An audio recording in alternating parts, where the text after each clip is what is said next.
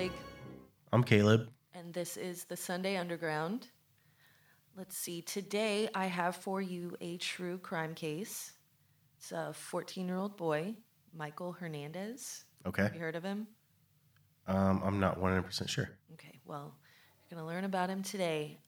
So I guess we'll just jump into it. Michael Hernandez was the second child born to Manny and Kathy Hernandez on February 2nd, 1990. He lived in Palmetto Bay, Florida, and attended Southwood Middle School up until he was 14 years old. He was said to be happy, outgoing, really smart. He was in all gifted classes, and he loved to be the center of attention. And from what I can tell, had a very normal childhood. He had two best friends, Jaime Goff, age 14, and Andre Martin, age 13. Michael had met Jaime a year or so earlier, and he had met Andre, and we'd known Andre since about the third or fourth grade. And like every friend group, there's always kind of a hierarchy, the one leader of the group. And Michael was very much the leader of their friend group.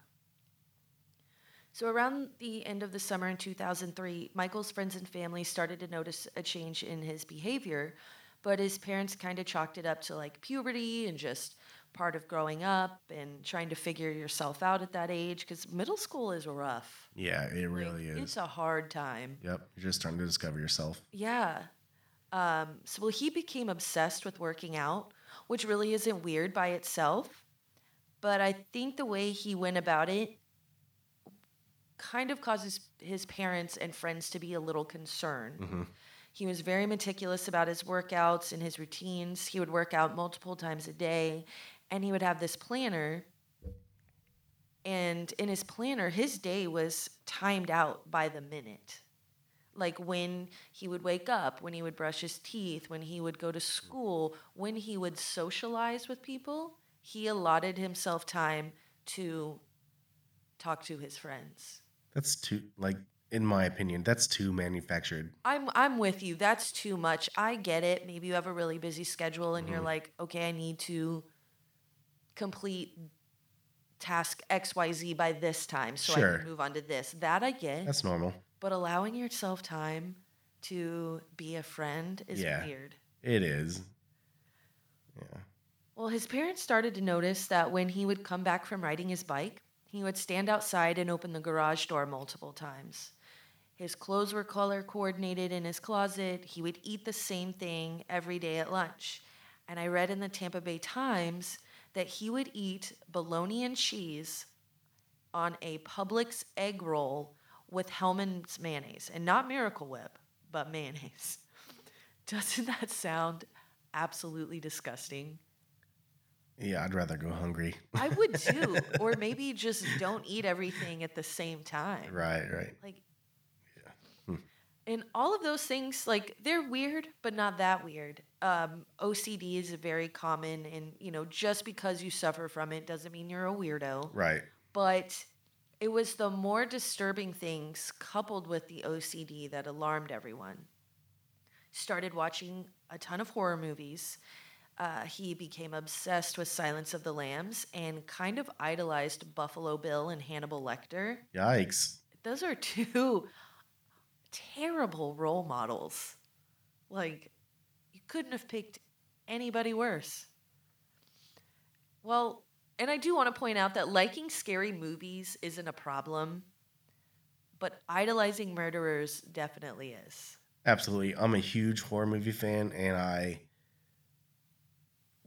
just absolutely love horror movies. I watch at least one every day, 1 to 2, sometimes 3. And but I don't idolize anyone. Yeah, that's their weird. Movies. Yeah, absolutely. Well, he had a journal that he carried around with him everywhere, and in his journal he would write about murders, serial killers, horror movies he wanted to study, lists of violent video games he wanted to play. He even went as far as to draw swastikas in his journal. He wanted to start a cult, start a new war, and his mission statement was to, quote, cleanse the planet. Okay, well, so I think we have some issues here. Yeah, so not normal Dear Diary. Some kid pushed me into the locker, and this girl does not like me. Did people pick up on this, or is this after the fact that they knew this stuff? you know? I don't think anybody really knew what he wrote in his personal journal, but everybody was starting to get concerned. And got Be vibes like, or whatever. this kid's getting weird. Yeah. Well, in addition to writing in his creepy journal, he would spend hours in his room looking up crime scene photos on the internet. His friends would be like, this is very weird. You know, you shouldn't do this. And he was like, no, like he was fascinated by them. He thought they were super cool. And he had also at one point told his friend Andre that he thought it would be cool to be a serial killer. So, humongous red flag. Yeah, giant. I watched a documentary with one of his friends from middle school, Andre Martin, and in the documentary, he tells about a time they were at a football game. A boy makes fun of Michael. They get into a little back and forth verbal argument, and then Michael whips out a screwdriver and tries to attack the boy. His two friends, Jamie and Andre, are there, and they like kind of break up the fight. But that was when Andre was really starting to get disturbed by Michael's behavior, because honestly, like, who carries around a screwdriver with them unless you're like a construction worker? Yeah, even then, like, It's yeah, in a leave toolbox. it. Not Yeah, in yeah, your yeah, pocket. yeah, exactly. So the night of February 1st, 2004, Michael tells his mom that he needs to get some latex gloves to bring into science class for some extra credit. She's like, okay, buys the gloves. And later that night, he gets ready for school. But this time to his backpack, he adds a jacket, hat, latex gloves, and makes a secret pocket in his backpack to hide one of his knives that he collected from his father's consignment store. The next day, it's Michael's birthday, and he goes to school and meets up with Andre and Jaime in the morning and tells them that he wants to show them something and, you know, come into the school with me, because they weren't allowed in school before the bell rang. Sure. So they agree. They go up to the bathroom on the second floor. They all walk in. Michael puts on his hat and jacket. Andre said in the documentary that when he turned around, his face just completely changed, which I would be so scared in that moment to have just like see somebody just completely shut down and turn into a different person. Especially, I feel like it would be extra scary when it's someone that you know. Mm-hmm. Yeah. Yep. So Michael wants Andre to go into the stall to look at what he's got. He's like, hey, I have something to show you. And Andre's like, no, I am not doing that. And he said he felt really uneasy and just felt that something was off. So he was not about to go into a stall with him. And Jaime is like, well, I'll go and see what you have to show us. Michael's like, no, not you. The bell rings and they're, we have to go back to class. They leave and they agree to meet up the next morning after Michael asks them if they are going to cooperate tomorrow morning. What a weird way. Yes. To ask your friends to meet up. And as they're leaving, Michael turns to Andre and says, tomorrow is going to be a special day. Neither one of the boys had any way of knowing that he had been planning their deaths for a week. February 3rd, 2004, Michael gets to school around 8:30 and goes to the fence where he usually meets his friends in the morning.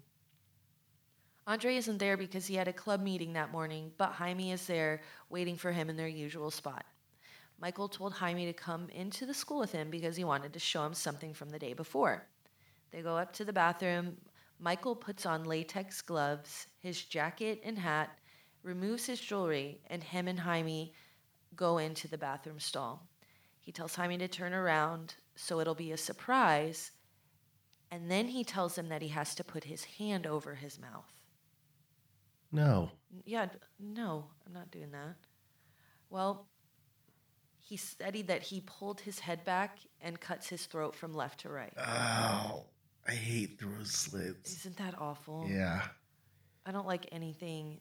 Like that to me, like when I watch scary movies, that's one of the hardest things for me to watch is that Same. there's just something about it that I absolutely hate. It like makes my stomach hurt. Yeah, I think like repulsive is the word I would use. Good word. In the police interview, Michael said that Jaime turned around and said, please don't kill me. And Michael replies, okay, I won't. He then stabs him over 40 times. Damn. Isn't that just like, that's heartbreaking. Please don't kill me. That is so sad. Yeah. And to just be like, that is your friend. Yeah. Supposedly. Yeah. How could you do that to anyone? But like, that's your friend. You knew that kid. You hung out with him. Like, well, when Michael's finished, he flushes his gloves down the toilet, washes his hands, and puts his jacket and hat in his backpack and returns to class. In class, T acts completely normal.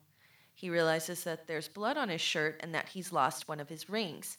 He wore these 2 rings every day that were very distinctive, and was like, I have to get this ring back. People are going to recognize that it's my ring. Mm-hmm. So he tells his teacher that he needs to go to the bathroom and clean up because earlier that morning, him and Jaime had been joking around, and Jaime had opened a door and accidentally hit him in the face. That was his lie that he told the teacher.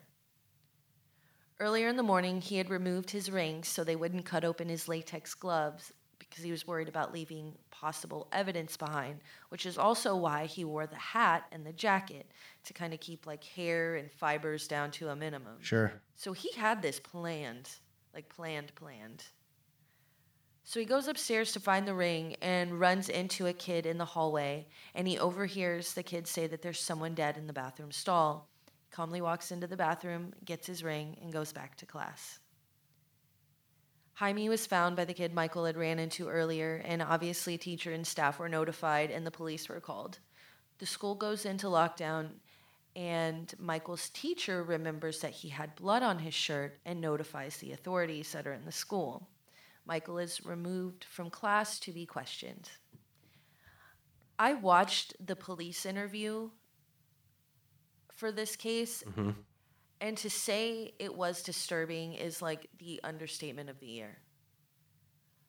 It was just so cold and matter of fact. It was very weird to watch. It's like he was being questioned, like, what did you do today? Well, I went to the grocery store, and then, I put my groceries away, and just very, like, he was having a normal conversation with someone. At first, Michael told the detective that Jamie owed a 17-year-old gang member, Sangre, some money, and that it was Sangre who killed Jamie. He eventually admitted that it was him and confessed. He revealed that his original plan was to lure Andre to one bathroom and kill him, and then lure Jamie to another bathroom and kill him in that one.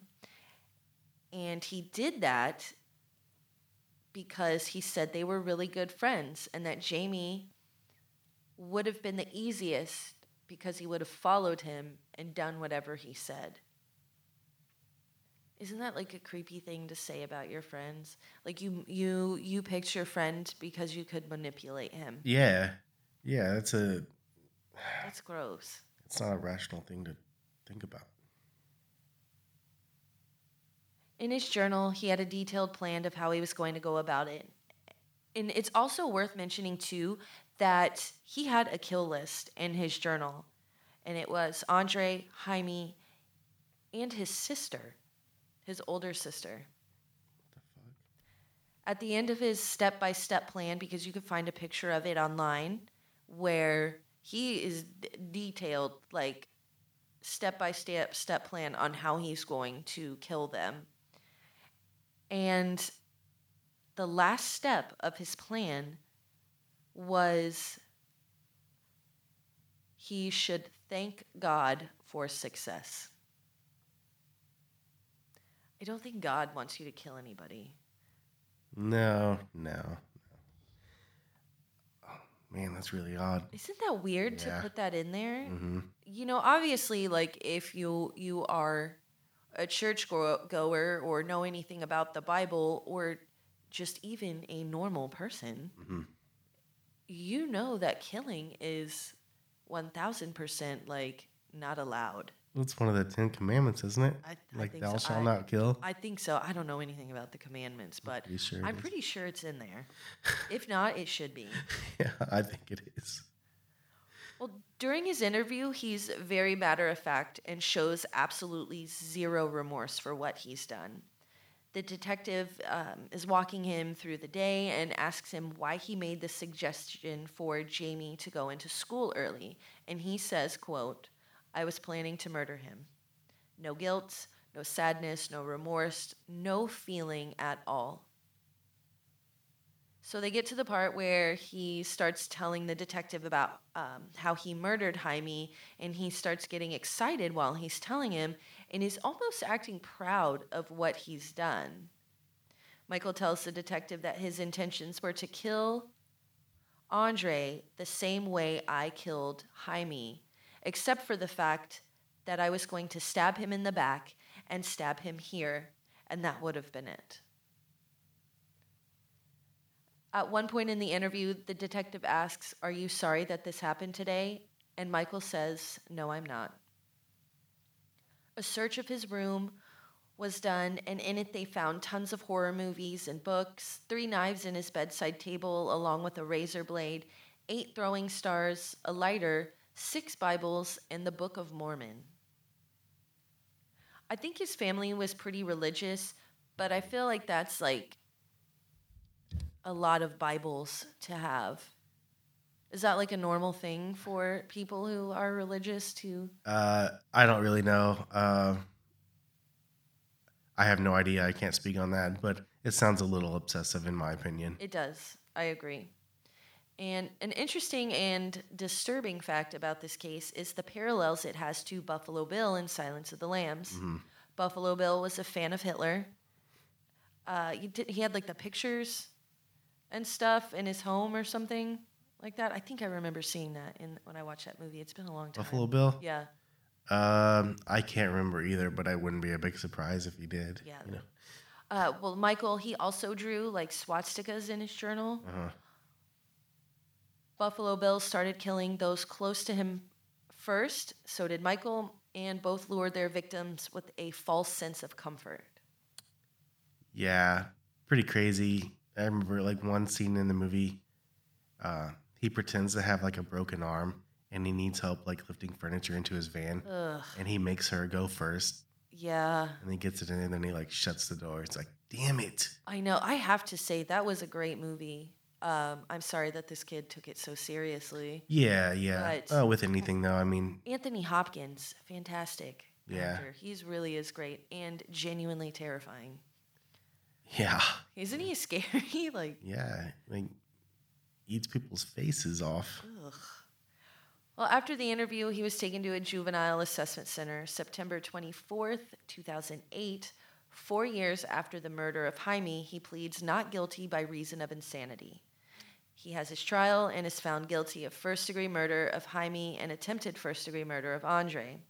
He receives life without the possibility of parole, plus an extra 30 years for the attempted murder charge.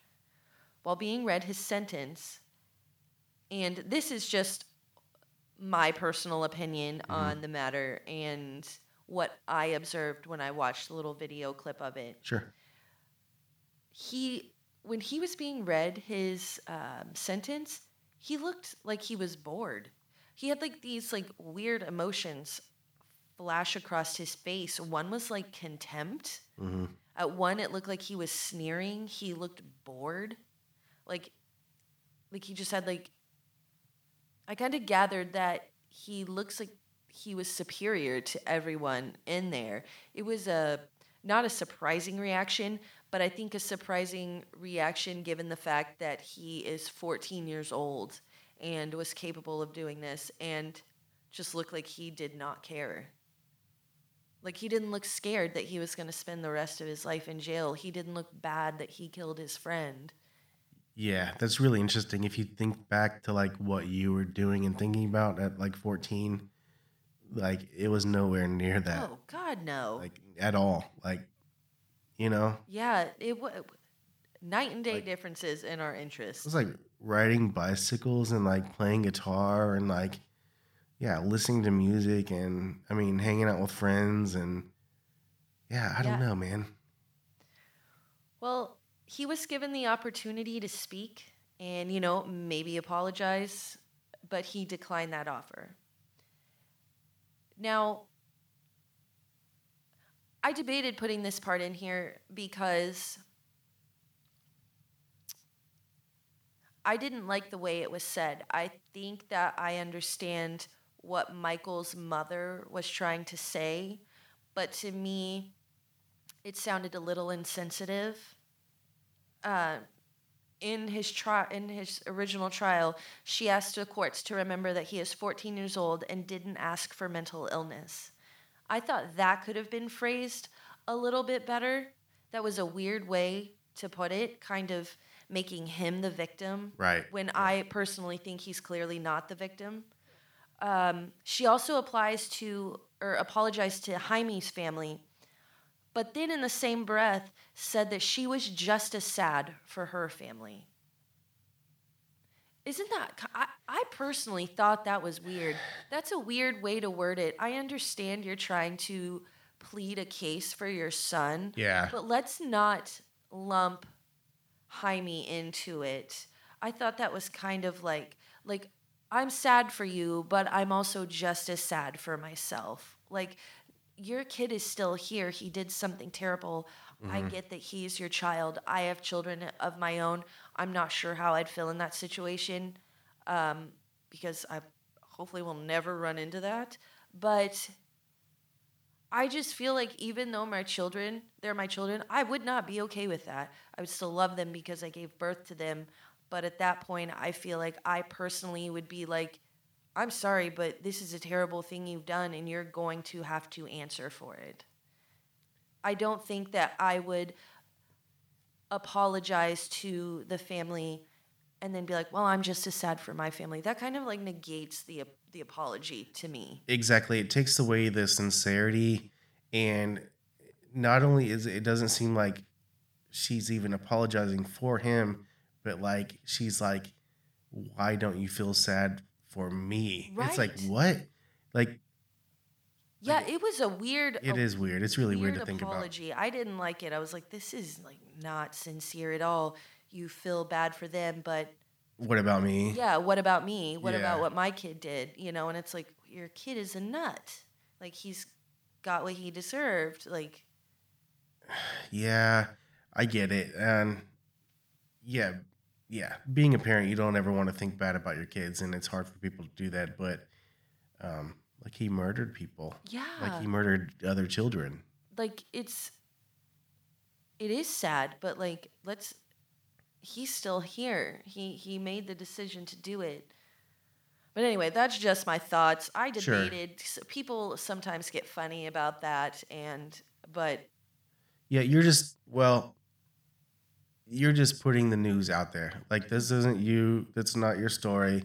You're just telling the story. Right. So I'm glad you put it in there. I think it adds a lot to like the mindset of the family. Right, and that's the thing, because before, when he was going through all of his OCD tendencies and stuff, and things that he was displaying, his parents actually considered getting him into a psychiatrist. Mm-hmm. I wonder why Obviously, it came too late. I think they were like making the appointments, and the first appointment was supposed to happen after February 2nd or 3rd or something like that. But it was very much like, it's almost like she was, what is that word? Victim? Not like blaming him, but like very much trying to make her child the victim in this. Sure. And I don't agree with that at all. No, but maybe not even trying to justify anything, but she probably wasn't in the best state of mind either, though. Oh, and that's true. Yeah.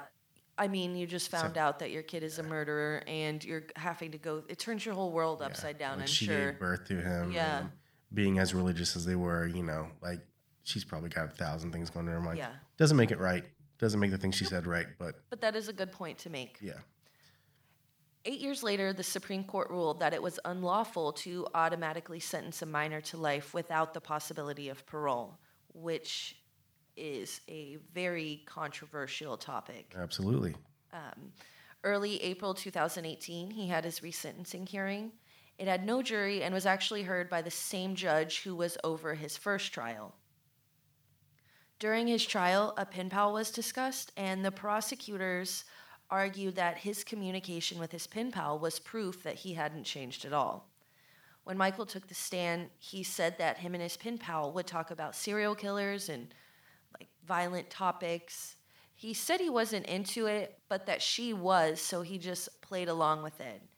He also explained that he was nervous because he had never talked to a girl before. And, so he just didn't know what else to talk about. And I'd like to think that talking about serial killers is not weird. I mean, we do it every Sunday. Sure. But when you're in prison for brutally murdering one of your friends, then it's definitely weird and a topic you should avoid. Yeah. Glorifying murder and you're essentially you wanted to be one. You said it would be cool to be one. Yeah, his goal was to become a serial killer, starting with Andre Jaime and his sister. Mm-hmm. He did apologize on stand to the families involved, but this is another one of my opinions. I don't think it was really genuine. He was pretending to cry, and even the prosecutor was like, "That's fake. You have no tears on your face at all, no tears in your eyes, no tears running down your face." Once his resentencing hearing ended, he was again sentenced to life in prison.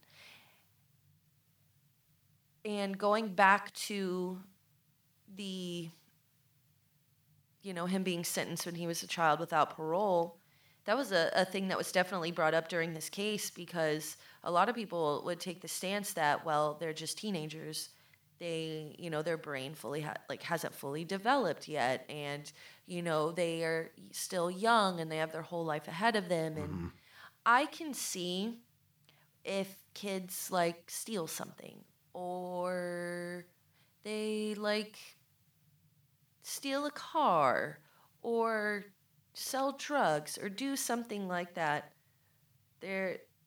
I don't think kids should be sentenced, I think that life without parole is a harsh sentence, but really generally you don't get life without parole unless you murder someone. But I could see both sides, how people would think oh, he doesn't know what he did, he had issues, blah blah blah. I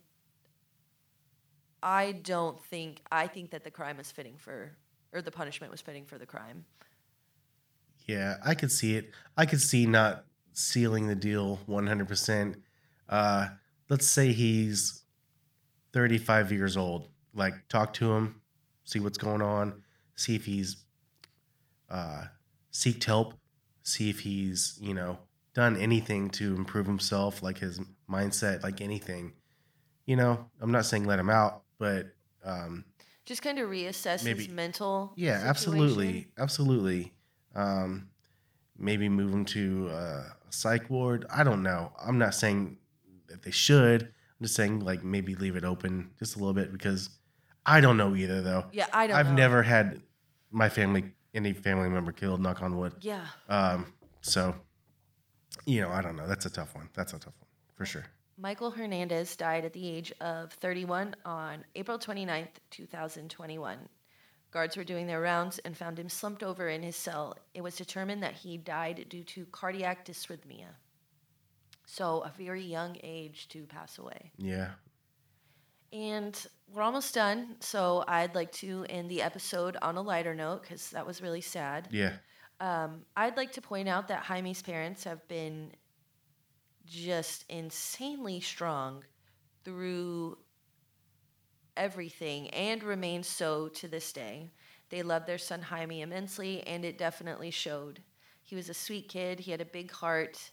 It's said that he played violin and was super smart, making straight A's in school, and he had the goal of becoming a scientist when he was older.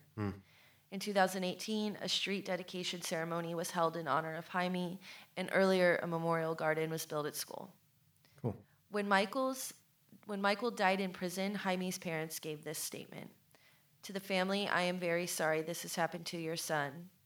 Mr. and Miss Hernandez, we're not happy to hear that your son had passed. Despite all of what we have been through, we as parents know how it feels. Wow. That's what I wrote.